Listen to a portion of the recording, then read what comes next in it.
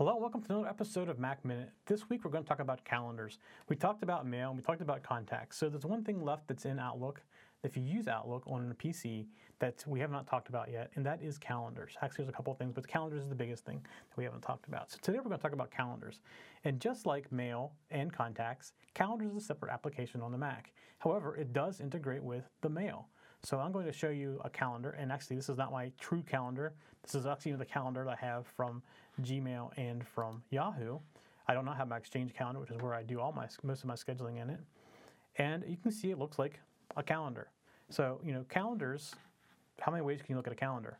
They're either in a daily, a weekly, or a business weekly.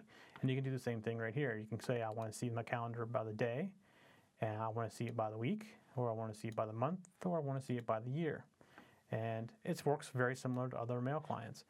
The one thing that's a little different here is if you click on the calendar button at the top, you can see I have both my Yahoo and my Gmail. And if I had my Exchange set up in here, I would see my Exchange calendar, and they can all live together in one calendar. So this allows you to take a family calendar you keep in Gmail or in Yahoo and your work calendar and overlay them on top of each other. And as you'll notice in Yahoo and in Gmail both, I have different calendars. I have a show calendar that reminds me when shows need to be released or need to be edited or when we're recording. I have my personal calendar, which I don't really have anything on, I don't think.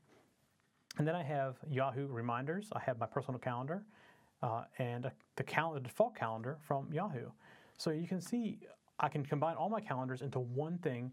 It makes it very easy to see all my scheduled stuff together.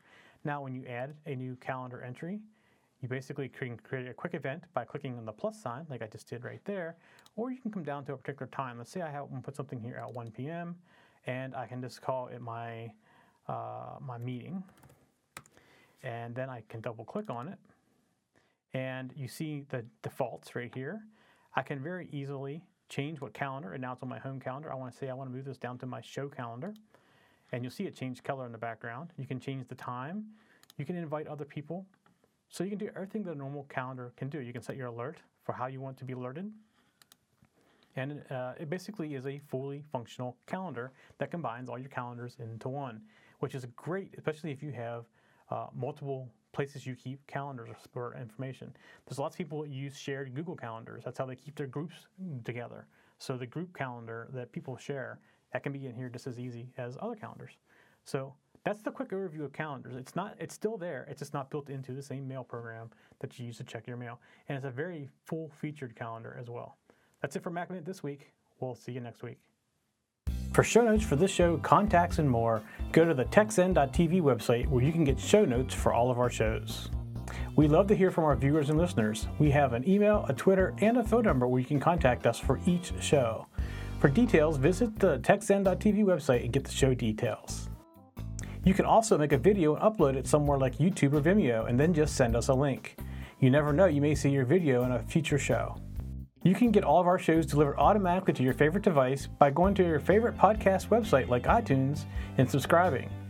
Each of our shows also has a YouTube channel you can subscribe to get regular updates.